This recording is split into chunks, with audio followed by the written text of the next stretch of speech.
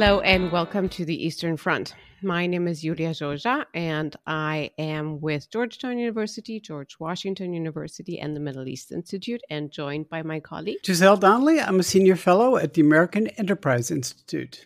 And Delgo Rojas, also with AI. On our podcast, we talk about the many challenges to European peace that tend to emerge along a line running from the Baltic to the Black Sea, the Eastern Front, and about why those matter to the United States. If you enjoyed this episode, please consider subscribing, rating, and reviewing us. Today, we are joined by retired Admiral James Foggo, who served as Commander of the United States Naval Forces Europe-Africa and Commander of Allied Joint Force Command Naples. He's currently serving as the Dean for the Center for Maritime Strategy at the Navy League of the United States, and was very hard to get, but we're thrilled to have him joining us today. How are you? Julia, I am great, and thank you very much. It's an honor to be on your podcast with such a distinguished group of moderators and academics. So thanks for inviting me. Thank you for joining us. And you're joining us at a timely moment because obviously there's a lot going on in the maritime domain, particularly over the last week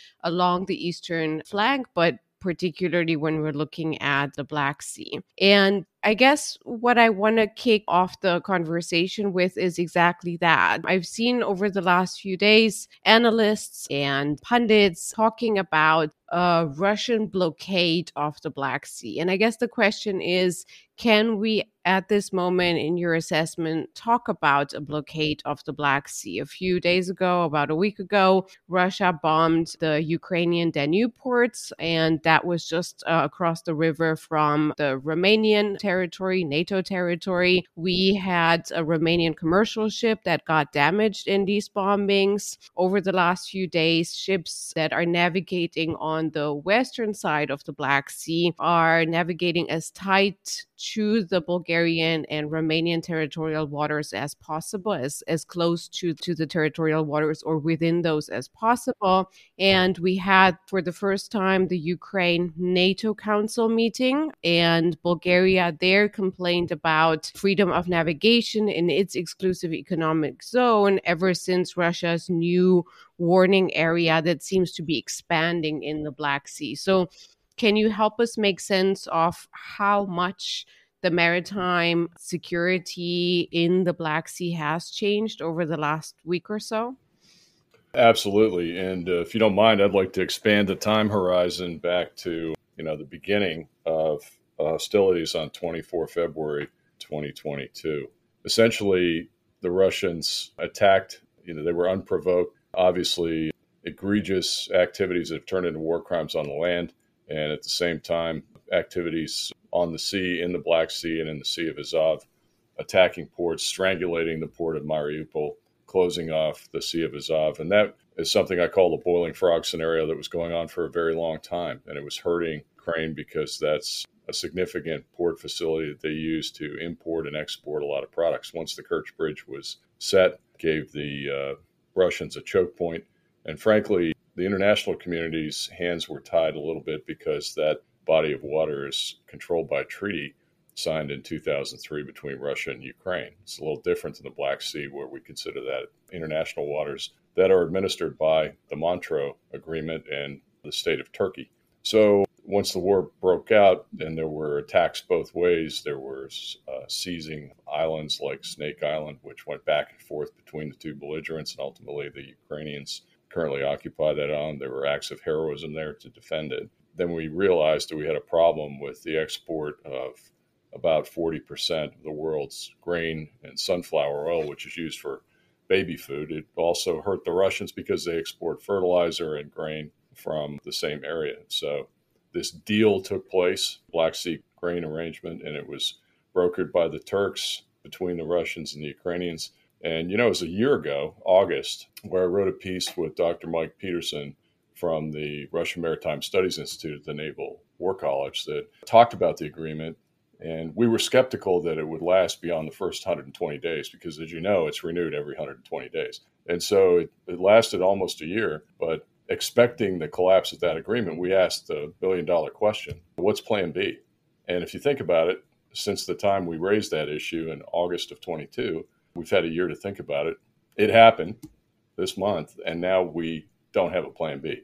So that's why people are hugging the coast inside the economic zone or territorial waters of Romania and Bulgaria. The Romanians have kind of been the host nation for this thing all along. They've had up to 300 ships off the port of Constanta waiting for the rubber stamp to leave the Bosphorus. And that's put a big strain on the Romanian state. They deserve kudos for what they've done. They've also cleared mines, and they've even lost a minesweeper clearing mines and keeping loose mines from penetrating that cordon of civilian ships that are out there that can't defend themselves. So when you say, is there a blockade of the Black Sea by the Russians, one could assume that from what you see in media and what you read about the campaign in the maritime domain. But I want to give you a quote from Admiral Nishpapa of the Ukrainian Navy. And just in the last international issue of the Proceedings magazine, which I love, the Forum for Naval Officers, he said, our vision, for the defense of Ukraine, and he's talking about the maritime domain here, is based on the need to substitute Soviet principles of mass and power with Western principles of quality and necessary capabilities. So what's that mean? What's he done? He has created, and the Ukrainians have created, an anti-access area denial cordon around the territory in the littoral or the maritime domain of Ukraine. So they have lots of mines, they have radars up, they have surveillance, and they have coastal cruise missiles, two of which sank the Russian Black Sea flagship Moskva. And Moskva had every possible defensive capability to defeat those air-breathing, slow cruise missiles, and they didn't do it because they were incompetent, they were overconfident, and they didn't have the radar looking down the threat axis. So the commanding officer and everybody on that ship deserved what they got. Ultimately lost the ship. So the Ukrainians have pushed the Russians away from Sevastopol and over to Novorossiysk. So I would disagree with you and say, no, the Russians have not established a blockade or complete control of the Black Sea because of these very innovative tactics and asymmetric warfare that Ukraine has adapted very innovatively. And let's throw drones into the equation. I don't know if you watch, I watch every Sunday religiously. I watch Fareed Zakaria on Global Public Square. Last weekend, he had on Eric Schmidt, the former CEO of Google. And Eric Schmidt's involved with Defense Innovation Unit, DIU, in the Department of Defense. He tries to help. And he had a little monologue on the capabilities that Ukraine is using with uncrewed or unmanned systems. And they're doing it very effectively. And Eric Schmidt has written about and is a fan of swarm tactics with unmanned systems. And certainly you can say that the Ukrainians are doing it. The Russians are doing it too. And they're using Iranian drones to terrorize the Ukrainian people, both at sea and ashore. But the Ukrainians are doing it back to them. They've hit Sevastopol several times. They've hit other targets. I mean, there have been these mysterious drones that have targeted the Kremlin. So they have a long reach. And this is kind of a case study in drone warfare. Again, asymmetric, part of an anti-access area denial strategy. So I can't say at this time that the Russians have dominated the Black Sea. I think it's probably a draw. But could I ask you what you think the West and NATO, United States, should be doing collectively that we are not presently doing, specifically in two areas. One is to, respond directly to Russian actions in order to protect ourselves, deter future altercations in the Black Sea. And secondly, what we should be doing to help Ukraine to actually address this problem more holistically. So I think all of us on the podcast were elated at the sinking of the Moskva, but we haven't seen similar successes again in the Black Sea. So what is exactly the sort of constraint on the Ukrainian side that prevents them from really dealing with this problem more decisively and once and for all, that we could help them address? Yeah, I think Admiral Nishpapa has also made the statement. There's a big discussion about the transfer of the F-16, whether it be NATO countries who fly the F-16 who are willing to transfer that aircraft or provide training in that aircraft, or the United States who actually builds and sustains the F-16 for us and for our allies and partners. The F-16 is a great airplane to conduct suppression of enemy air defenses, but it can also suppress enemy maritime activity and push adversarial ships further out, of this cordon of anti-access area denial that I described that's pushed the Russians away from Sevastopol and all the way over to Novorossiysk. So that's one piece that's missing. The big problem, if you go back to December of 2021, and when I was 6th Fleet Commander and also Commander of Naval Forces Europe and Allied Joint Force Command Naples for the southern flank of NATO, we did exercises in the Black Sea all the time. So we had this one exercise called Sea Breeze that was with the Ukrainians. I did an NPR interview with Greg Myers yesterday, and I sent him a picture of myself and the Prime Minister of Ukraine, Prime Minister Yatsenyuk, and Ambassador Jeff Pyatt walking along the pier next to the Hemet Sayadashny, which is their flagship. They were very proud of that ship. It was an old FSB patrol frigate, and it always came out and operated with us. Always spit and polish. Everything on that ship was shine bright and brass or copper, and everything was painted, and they were always underway on time. They're very, very proud to put their best people on that ship. And in December of 2021, we had 3 ships in the Black Sea, 3 American ships. We had the command ship, USS Mount Whitney. We had the USS Arleigh Burke, first of the class, DDG-51 of the Burke-class destroyers, and we had USS Porter, one of the destroyers from Rota, Spain, operating in the Black Sea with allies and partners.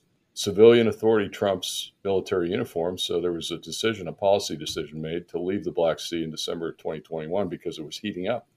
And nobody wanted to exacerbate or push Putin across the line and cause him to invade Ukraine. Guess what? It happened, regardless of whether those ships were there or not. And then what happened? And then after February, Turks kind of woke up and said, this is pretty serious. So the Turkish foreign minister came in and said, look, he made kind of a soft declaration and said, we'd appreciate it if all non-riparian states, I love that term, if you're not a member of a Black Sea nation, then keep your warships out. Now, the United States has honored that. Technically speaking, the Russians have too. I mean, they sent these alligator amphibious ships in prior to the outbreak of hostilities. Smart move on their part. They did it through Montreux, legally, administratively. But when Moskva was sunk, there are a total of 4 Slava-class cruisers in that class of ships that were all built in Mykolaiv shipyard, ironically, and they chose not to push another one into the Black Sea, probably a little bit out of fear because they want to lose another one. Those are capital ships. I mean, Moscow is one of Putin's favorite platforms, almost like having an oligarch shot to himself. He can go out and do naval parades and naval reviews, but it's no longer part of their order of battle. So my point is, I don't think we ever should have left. And if we hadn't left the Black Sea, then there would not be this need for, my favorite expression, the new normal. How do we get back in there and establish a new normal? Well, if we hadn't left, there wouldn't have to be a new normal. Now, albeit you got to go by the rules of the Montreux Convention. But there's been a lot of discussion about Turkey over the course of the last couple of years regarding the S-400, having a foot in the door with the Russians. I maintain that there is no NATO without Turkey and no Turkey without NATO. I mean, it's a very essential partner and ally. I had a contingent of Turks as well as Greeks in my headquarters in Naples, Italy. I had 2 flag officers from each of those contingents. There were disagreements, but we worked through it. They were very professional on both sides. And I never had an issue with a Montreux request to put a U.S. warship in the Black Sea unless I screwed up the paperwork, and it was on me. The Turks were always professional about this. And we were down in Marmaris all the time. It's a place where we sent aircraft carriers to show the flag and also to give sailors some liberty. So, I think the Turks have been professional in administrating the Montreux Accords, but I think it's time that we have a dialogue about the Montreux Accords and maybe open it up and make it easier to get ships into the Black Sea. We should crawl, walk, and run to get back in and to establish a presence there. I think the most important asset that NATO could put in the Black Sea right now are minesweepers. And NATO has these standing NATO maritime groups. During the crisis, the outbreak of hostilities, it used to be very difficult to get nations to volunteer forces to go to the SNMG. So there's an SNMG-1 and SNMG-2, and there's also an SNMCMG, long acronym, military loves acronyms, the Standing NATO Mine Countermeasures Group. So it's a group of minesweepers. I exercised them up in Baltops in 2015, 2016. Germans are really good at this. The Poles are good at it. The Dutch are good at it. A lot of people have minesweepers. And we should get the SNMCMG back into the Black Sea. I don't consider that a threat. I think a Russian warship could be hit by a loose mine as easily as that Romanian minesweeper that I talked about earlier. So I consider the SNMCMG's mission to be more humanitarian. The Romanian CNO told me recently that I think there's over 60 mines that have been swept that are loose in the Black Sea in the last year. That's pretty serious. We've created a problem now. It's going to last for 100 years. World War I, Baltic, Black Sea, lots of mines. World War II, Baltic, Black Sea, lots of mines. And here we are doing Baltops in 2015 and 2016, and we're finding some of these World War I and World War II mines popping to the surface or in exercise areas where we're going to drop anchor, and we had to get rid of them. So it'll haunt you for a long time. And we've now proliferated or prolonged that crisis of mines and loose mines in the Black Sea for 10, 20, 50, maybe even longer than that. So it's a problem. And if you establish a NATO presence with the SNMCMG first, then it gets everybody used to the fact that, they're back. And like I said, we never should have left. It's going to require some collaboration and cooperation with the Turks, but I can't imagine why they would object. Well, they're Turks, first of all. I wanted to push you a little on this if I could and suggest that the status quo ante is perhaps that we need to go beyond that. I mean, we have learned through the experience of the war that something like we need not just anti-access capabilities to deny Russian, surface or subsurface operations. We need to positively ensure freedom of navigation, especially for commercial vessels as well as combat ships. And that we ought to be looking for workarounds to get there as fast as possible. We could use some riparian fleets of our own. I mean, building up a Romanian navy, or after when it's appropriate or as soon as possible, a Ukrainian navy, but also having more permanent, maritime patrol aircraft, either manned or unmanned, so on and so forth, so that we can ensure that the sea is not merely demined and safe for U.S. and NATO warships to operate and exercise, but also obviously for commercial and grain shipments. It also seems to me that talking about enabling or financing or, creating Romanian and Ukrainian Navy would not only, that would put some pressure on the Turks to be more cooperative in regard to Montreux. It would take some of the leverage away from the Turks in terms of having that chokehold on the Bosphorus and the access to the open Med. So I'm just wondering if, those are just sort of off the top of the head suggestions, but what do you think about the idea of going beyond what the status quo was to ensure that this vital waterway is no longer under such a dire threat from because even in the best outcome, the Russians will still be able to cause havoc and mischief in the Black Sea, even from land-based systems. And that just seems to me to be an unacceptable threat to try to live with over the long haul. Sorry for the long and leading question, and I hope there's a question there beyond, don't you agree with me? But I'd be interested in your view about what a more durable and opportune Black Sea structure would look like. Yeah, well, Giselle, you're singing music to my ears. It's almost like you're spouting Alfred Thayer Mahan and sea lines of communication and freedom of navigation. So I love it. So I will agree with you. But you brought up a whole bunch of great points that are worthy of deep diving on. So freedom of navigation. What do you do about commercial vessels? How do we restore peace and security and, make the Black Sea, like every other body of water in the world, the global commons? We use that term loosely, but it means, it's for everybody. It's not for one nation.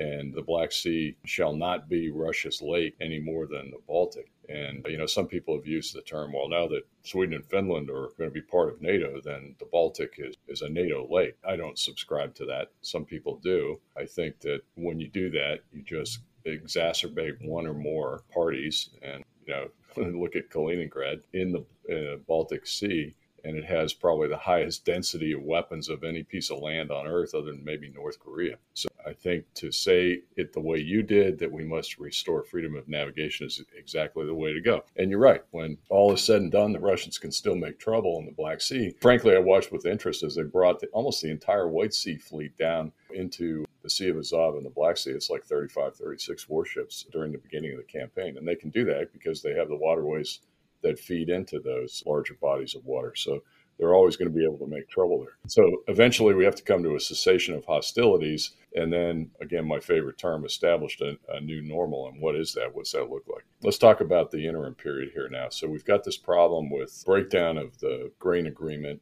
And what do we do with bulk carriers to get out of the Black Sea into the Bosphorus and to the countries and third world countries that need the food supplies? Really, really tough problem. And the Russians have threatened to sink those bulk carriers. They do have a right under international law to search them to see if ships going into Ukraine are bringing weapons, because those two nations are belligerents. But it's outrageous to think that they would randomly sink a bulk carrier with civilian mariners on board. That's World War I and World War II stuff, and that should not stand. They haven't done it yet.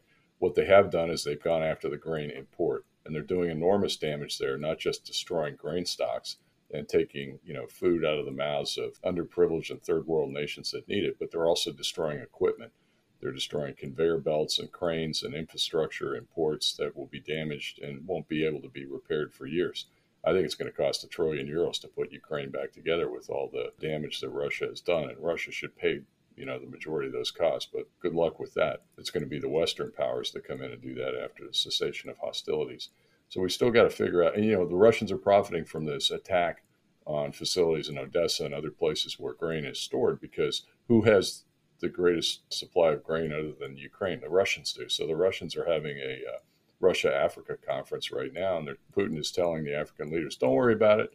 We're going to give you the grain for free out of the goodwill of the Russian people. And then eventually he'll sell it, and he'll skirt around international sanctions in order to get money. China needs grain as well. And there's been grain deals that have been going back and forth between Russia and China that are outside of the sanctions accords. So in my What's Plan B article in War on the Rocks, we thought about ideas up at the Naval War College last year that might work if this thing fell apart. And one is, let's go to some third parties, some non-aligned states that might be affected by the need for grain, the lack of grain, that have a navy that might be willing to go in and do escort operations. And this would have to be agreed to, of course, by the belligerents and by Turkey. And I think Tunisia is one of those nations. Morocco is one of those nations. Egypt is certainly one of those nations, has a very capable navy. And then a country that's involved in UN food programs all over the world, that does a lot of goodwill, that has a spectacular navy, Brazil. They were in Lebanon for a very long time. And the Brazilians are just terrific mariners. And I think, they could lead something, and they certainly are part of BRICS, and they can talk to the Russians and perhaps talk a little sense into them. That's going to have to be a UN effort and a monumental effort. And it's going to take time, but I don't see us even exploring those ideas, and I think we should. As far as other options, you could try to sneak bulk carriers into the territorial waters of Romania and Bulgaria. I've thought about that. Wouldn't that be a plum target for Vladimir Putin and his Navy to strike from over the horizon, long distance, with potentially a hypersonic weapon or a cruise missile? These ships can't defend themselves. So now if you sink a civilian bulk carrier inside the territorial waters of a NATO ally, is that an Article 5? Does that then lead to a broader conflict in World War III? And I think the cooler heads in this administration and in Brussels, in the North Atlantic Treaty Organization, are concerned about that. And so that's why you haven't seen a leap to, let's just run them through territorial waters and we'll sneak them out through the Bosphorus, because there are potential consequences that we could walk into there, and it's pretty hard to back out of that once something bad happens. That's a sad commentary, but, I think political leadership and policymakers need to consider that. So on the last piece, what do you do to try to restore peace and security in the Black Sea, rebuild a Ukrainian Navy, balance of power in the Black Sea out so that Ukraine can defend itself? Well, we were after the illegal annexation of Ukraine in 2014, I was the Sixth Fleet commander, And one of our responsibilities was to help the Ukrainians in rebuilding a navy. They lost 85% of their fleet in Sevastopol when the Russians took over. The Russians sunk some of those ships, and then they assumed or assimilated some of those ships. And they split the Ukrainian navy, and families were split, those living down in Sevastopol. I remember a story about two brothers, one who went with Russia, one who went with Ukraine, grandkids on both sides, grandparents living in Crimea that then could not see the son and the offspring who were in Ukraine. And it was just, kind of devastating. So we tried the training piece in Seabreeze. We brought Admiral Voronchenko to the United States. He shopped around Baltimore Harbor. He picked 4 110-foot island-class Coast Guard cutters where the Ukrainian Navy trained on, and then those were sea lifted to the port of Odessa and commissioned. I remember sending my chief of staff up to do that in Odessa. The problem with those ships were they were lightly armed. They didn't have a deck gun, and they were for training mostly. They were not warships. And in fact, we had used them as Coast Guard cutters and kind of stripped any offensive capability off them. That was probably the wrong answer. At that time, we probably should have beefed up all of Ukraine's defenses and given them more weapon systems to defend themselves. Perhaps that would have blunted the offensive on 24 February 2022. Now, they've lost pretty much all those ships. And the tragic thing about Hemet Saganashny, which is the flagship of the Ukrainian Navy, is that President Zelensky gave the order to scuttle it in Mykolaiv Harbor because they were afraid it was going to fall into Russian hands. So they really have nothing in their Navy except some small patrol craft and this anti-access area denial capability that they have so innovatively and ingeniously executed against the Russians. Now, there is an order out there for ships. I think the French have options. The United States certainly has options for these Mark 6 class patrol craft. These are small patrol craft. They're not big capital ships like Hemet Sakadashny. But Admiral Nish Papa said that they're preparing to buy the Ada class Hetman Ivan Mazepa corvette from the Turks. They're supposed to be ready in 2024. A really nice looking ship. Your viewers or your listeners can't see it, but I've got the picture right here. And it has a 76 millimeter gun, torpedoes, and harpoon. Now, the big question is, if it's ready in 2024, how do you get it to the port of Odessa? And this is beneficial for the Turkish economy, obviously. And I'd like to see a couple of those ships go into the inventory of the Ukrainian Navy. So that's a possibility. We'll have to see how it all plays out. And somebody asked me yesterday, well, do you think that that ship, that corvette, would be a suitable platform for escort operations of civilian bulk carriers? Yeah, with a 76 millimeter gun, torpedoes and harpoon, anti-ship cruise missiles, absolutely, I do. And I think that's where you have to start in rebuilding the Ukrainian Navy. Look at Georgia. After the 2008 Georgia-Russia war, they lost a significant part of their coastline when they lost Abkhazia and South Ossetia.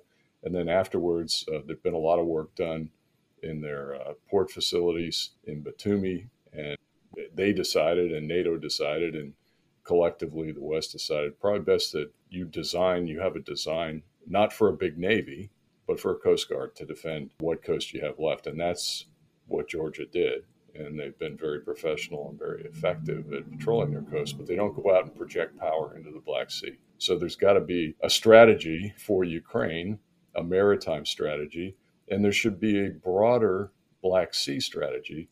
And let me end on this as to this part of your question, Giselle. What is the Black Sea strategy? Do we have one? Senator Jean Shaheen and Senator Romney have a Black Sea strategy. Actually, when they were writing it, we got to look at it at the Center for Maritime Strategy, where I sit today, and we made some suggestions, and some of those suggestions were assimilated. And I think it's a great document. It's sitting out there as a bill, but we have all these other distractions in government right now and a lack of bipartisanship, and the focus is not on the Black Sea. But there's a pretty good Black Sea strategy out there. Now, it's an American written strategy. You got to sell it to your allies and partners. But I don't think that dialogue has taken place in the hallowed halls of NATO headquarters in Brussels. But it's unfair to say that NATO hasn't done anything. It's done a lot. I mean, look at the support for the Ukrainian armed forces, and look what the Ukrainian armed forces have done with this support.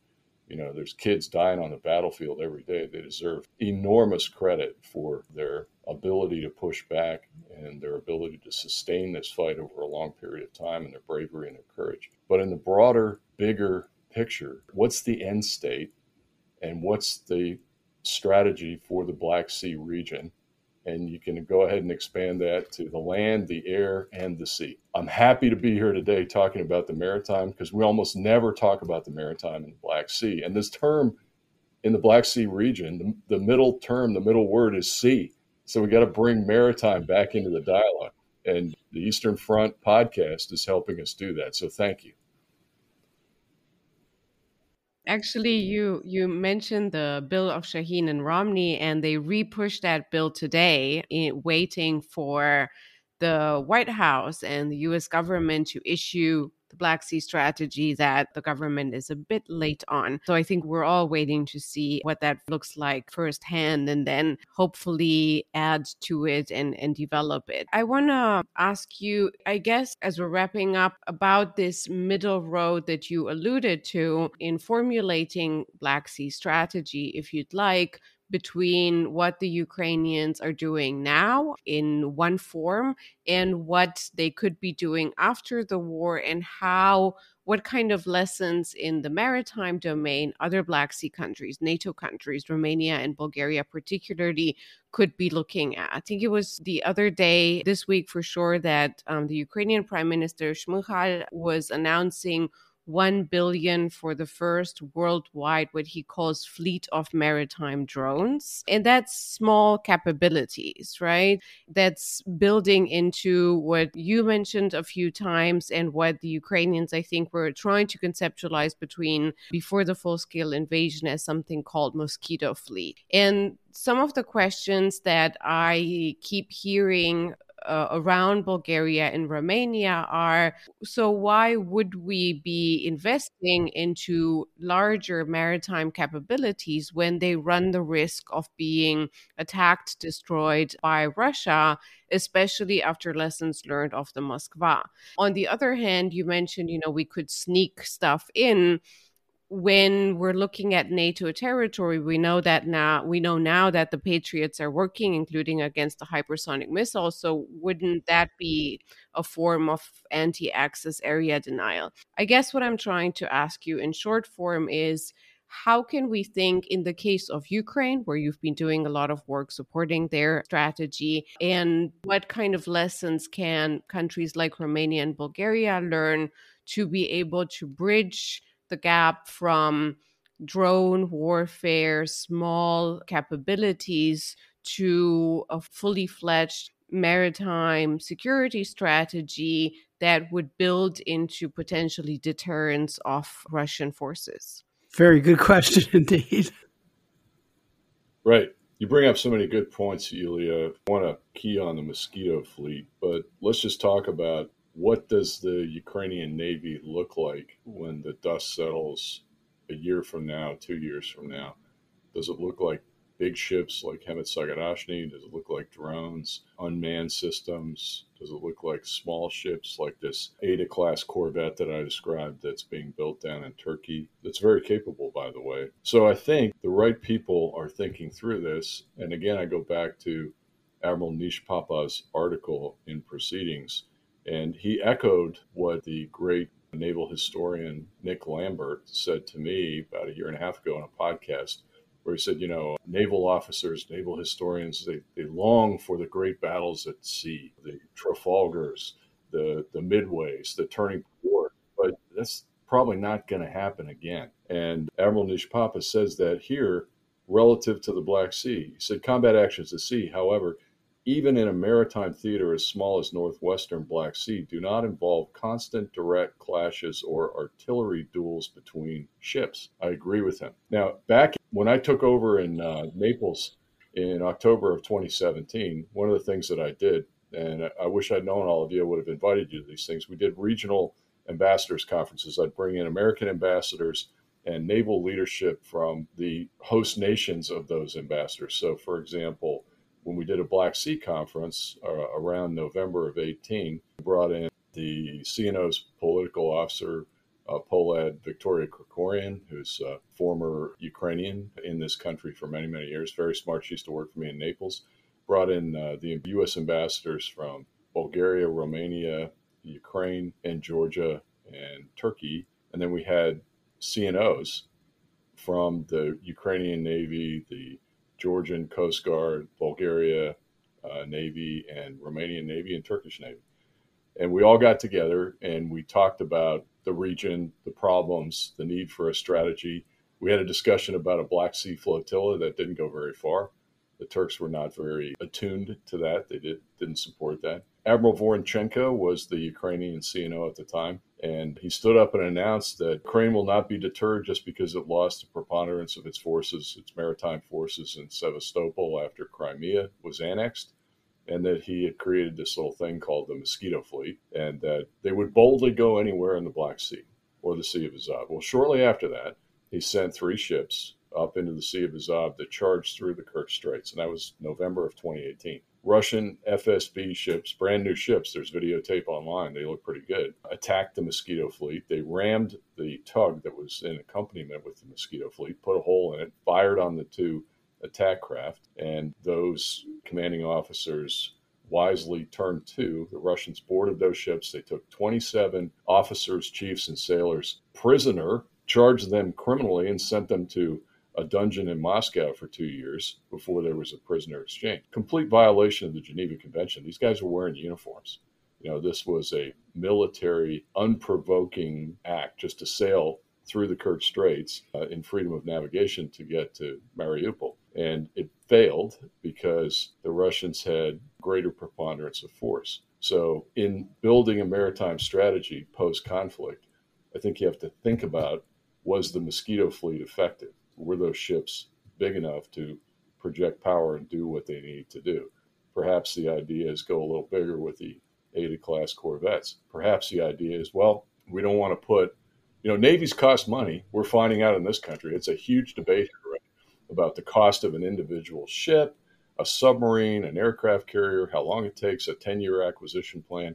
So the first thing the Ukrainians have to do is they have to prioritize. And in their strategy for reconstruction, this estimated bill I just kind of pull out of the air of €1 trillion, how are they going to spend that money if they get it from donors, or they can raise it themselves? How are they going to spend that money? What's the priority? Is it roads, schools, housing? I would think infrastructure, rehabilitation. Can you imagine the psychological toll that will eventually come out of this war with the people who have been terrorized over the course of the last 2 years? Little kids going to school with missiles flying, people being killed in their apartments, just the horrors of trench warfare. So you got to put a lot of money into that. And then how much is left over for defense or projection of power in the maritime? How much do they need? And how much can the allies do to help them with collective defense? Big question. Does Ukraine become a member of NATO?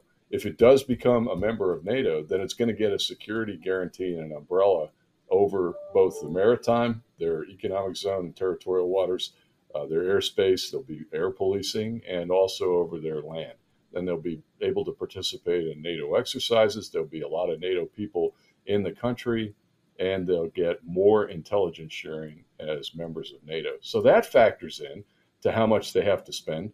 Of course, NATO will tell them we got to spend 2% of your GDP. Well, I think they've exceeded that. Check that block off. And how much aid are they going to get from everybody else? And back to what Eric Schmidt said. I agree with him. He's a heck of a lot smarter than me. I think that the Ukrainians are writing the book in uncrewed or unmanned defense of their territory, whether that's over water or over land, and that the rest of us are going to learn a lot from that. I studied the war in Nagorno-Karabakh pretty carefully before this conflict began, and I said to myself, are we prepared for drone defense against our own forces? And certainly that question is still out there to be resolved. And thank God the Ukrainians are our friends, and we're friends to them, because I'm sure they'll share all these lessons learned. And that's going to go into U.S. strategy as well to determine whether or not we want to spend less and buy cheaper platforms like unmanned systems to do the job that much more expensive manned platforms are doing today, or do we want to have some kind of a hybrid mix? The United States Navy is experimenting with this. We've been doing it in the Arabian Gulf through the Task Force 59, the Unmanned Task Force, and we've now expanded that to the 4th Fleet.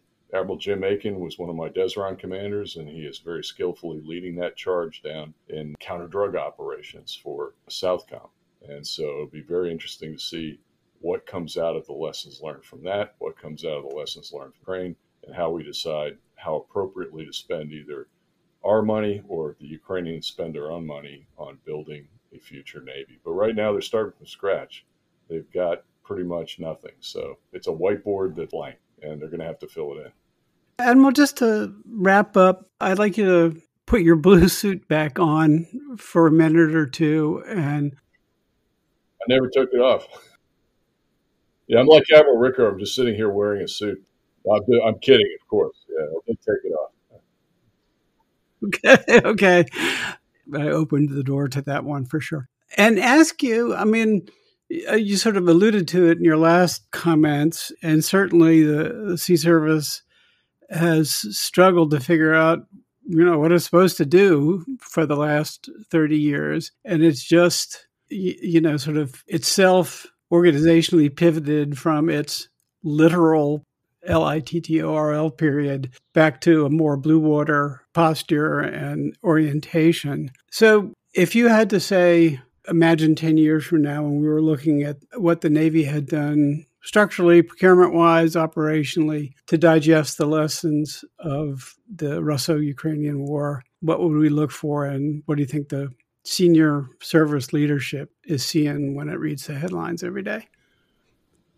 Yeah, Giselle, I mean, you kind of struck a nerve there. Before I talk about Ukraine and lessons learned there, let's just talk about the lessons we've learned about ourselves. And so we got wrapped up after 9/11 in Homeland Defense Forward. Let's play the away game and not the home game. Let's make sure that America is never attacked or experiences a sucker punch like we did on 9/11.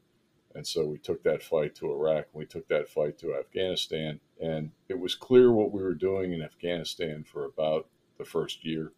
And then it became blurred after that for the next 19 years. And for 20 years in Iraq and Afghanistan, and trillions of dollars of both our treasure and our blood of our young soldiers, sailors, airmen, and Marines, we had our boots in the sand and, quite frankly, our heads in the sand. And meanwhile, China slowly plodded along. And now they're in the most impressive naval armaments race I can remember in my 40 years. And I started out as a Cold Warrior with us and NATO against the Soviet Union and the Warsaw Pact. China has an incredible anti-access area denial program of its own, with ballistic missiles that are intended to keep the United States Navy out. China has developed its own DS-17 hypersonic missile. The Russians have developed Zircon. We do not yet have one because our attentions were focused elsewhere on the global war on terror. And we were trying to be the world cop. And meanwhile, our adversaries were like, look at the Americans. They're spending their treasure on diversions. And while they're doing that, we're going to get stronger. We're going to get stronger economically, and we're going to get stronger militarily. And someday we will challenge them, and we will knock them off this top dog status that they have, both economically and militarily in the world. And that fight is coming soon. And so, to your point, we adapt to the environment that we live in. 20 years ago, we thought that literal warfare was the way to go, that the next conflict would probably be in the Arabian Gulf. We had 2 carrier strike groups there for a decade, and we exhausted ourselves and our sailors and our ships. And now we've pivoted, and we recognize that the pacing threat is China and Western Pacific. And we can't go it alone, so that's why we're trying our best to try to create alliances. We're trying to bring India on board. Prime Minister Modi was just here. Lots of good discussion there. We've reinvigorated the Quad, and we have created AUKUS, which is more than just an agreement that provides nuclear submarines to Australia. It's a much broader geopolitical agreement. Today I read this morning that perhaps New Zealand would join. Perhaps someday Canada will join. Maybe we'll call it caucus. Perhaps the Japanese will join.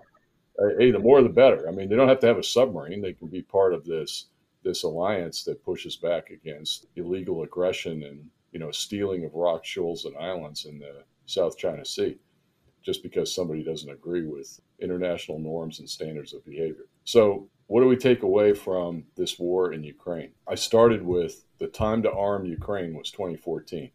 We missed that opportunity. We missed several signals. The boiling frog scenario in the Black Sea as the Russians built up forces there, completed the Kerch Bridge, strangled Mariupol, wouldn't allow traffic to pass through, attacked the Mosquito fleet, carpet bombed the northern Black Sea with notice to mariners intended to notify civilian mariners and other militaries of an exercise that lasts about 2 weeks. We're going to go bomb this part of the ocean, mine this part of the ocean, do a submarine torpex, and then it's done. And we publish another one that says, okay, all clear. You can pass through now. Nope. They left those notice to mariner restrictions down for over a year. And it was a precursor to what happened on 24 February 2022, the invasion and illegal attack, or as Putin calls it, a special military operation. I call it a war, an unprovoked war against Ukraine. We missed all those signals. So first things first, that lesson is arm them early, go ugly early. Two, pay attention to the intelligence and analyze the intelligence and come up with the conclusions. And they may be different. There may be different courses of action or different conclusions, but let's parse those conclusions and make sure that we know what the adversary is doing. And the third thing is Bridge Colby talks about, and so does Corey Shockey, they talk about, do we have a deterrent strategy? Do we really, does integrated deterrence, which is the new buzzword in the national security strategy, does that really work? Did it work to deter Vladimir Putin? Well, there's no way you can say yes because he attacked Ukraine anyway. So do we want to deter, or do we want to wait until hostilities have broken out and then punish the adversary for what they have done? So people a lot smarter than me would say, well, we didn't deter, so now we're into the punishment phase. But the punishment phase has been incremental. So for the longest time, we said we couldn't give them tanks. We said we couldn't give them high performance jets, old Russian jets like the MiG-29. Oh no, we can't do that. We said we couldn't give them, lots of artillery or HIMARS. We gave them all that stuff. And then we gave them armored vehicles to help them with the counteroffensive. We eventually got to the point where we said, okay, why did we hesitate? I think we're worried about the use of a tactical nuclear weapon. He hasn't used a tactical nuclear weapon. So there's some hesitancy there on the part of the Russian leadership or Putin himself to do that. So why haven't we given them ATACMS? Perhaps we should. Why haven't we given them the F-16 for suppression of enemy air defenses or attacks against adversaries' maritime elements at sea? Perhaps we should. And so a lesson out of this, the big picture lesson is, don't just incrementally give stuff to your ally or your partner. Give them what they need. And then finally, I will say, decide what you want the end state to be and stick to it. I have no idea what the end state is here. Is it to win, or is it to slow roll the conflict until everybody gets back to the peace table and then we draw a line? Seems like it's the latter and not the former. And I think we're at a very critical crossroads here where the Ukrainians could actually win this if they had the right equipment. Just my opinion. And the opinion of others, like my friend Ben Hodges.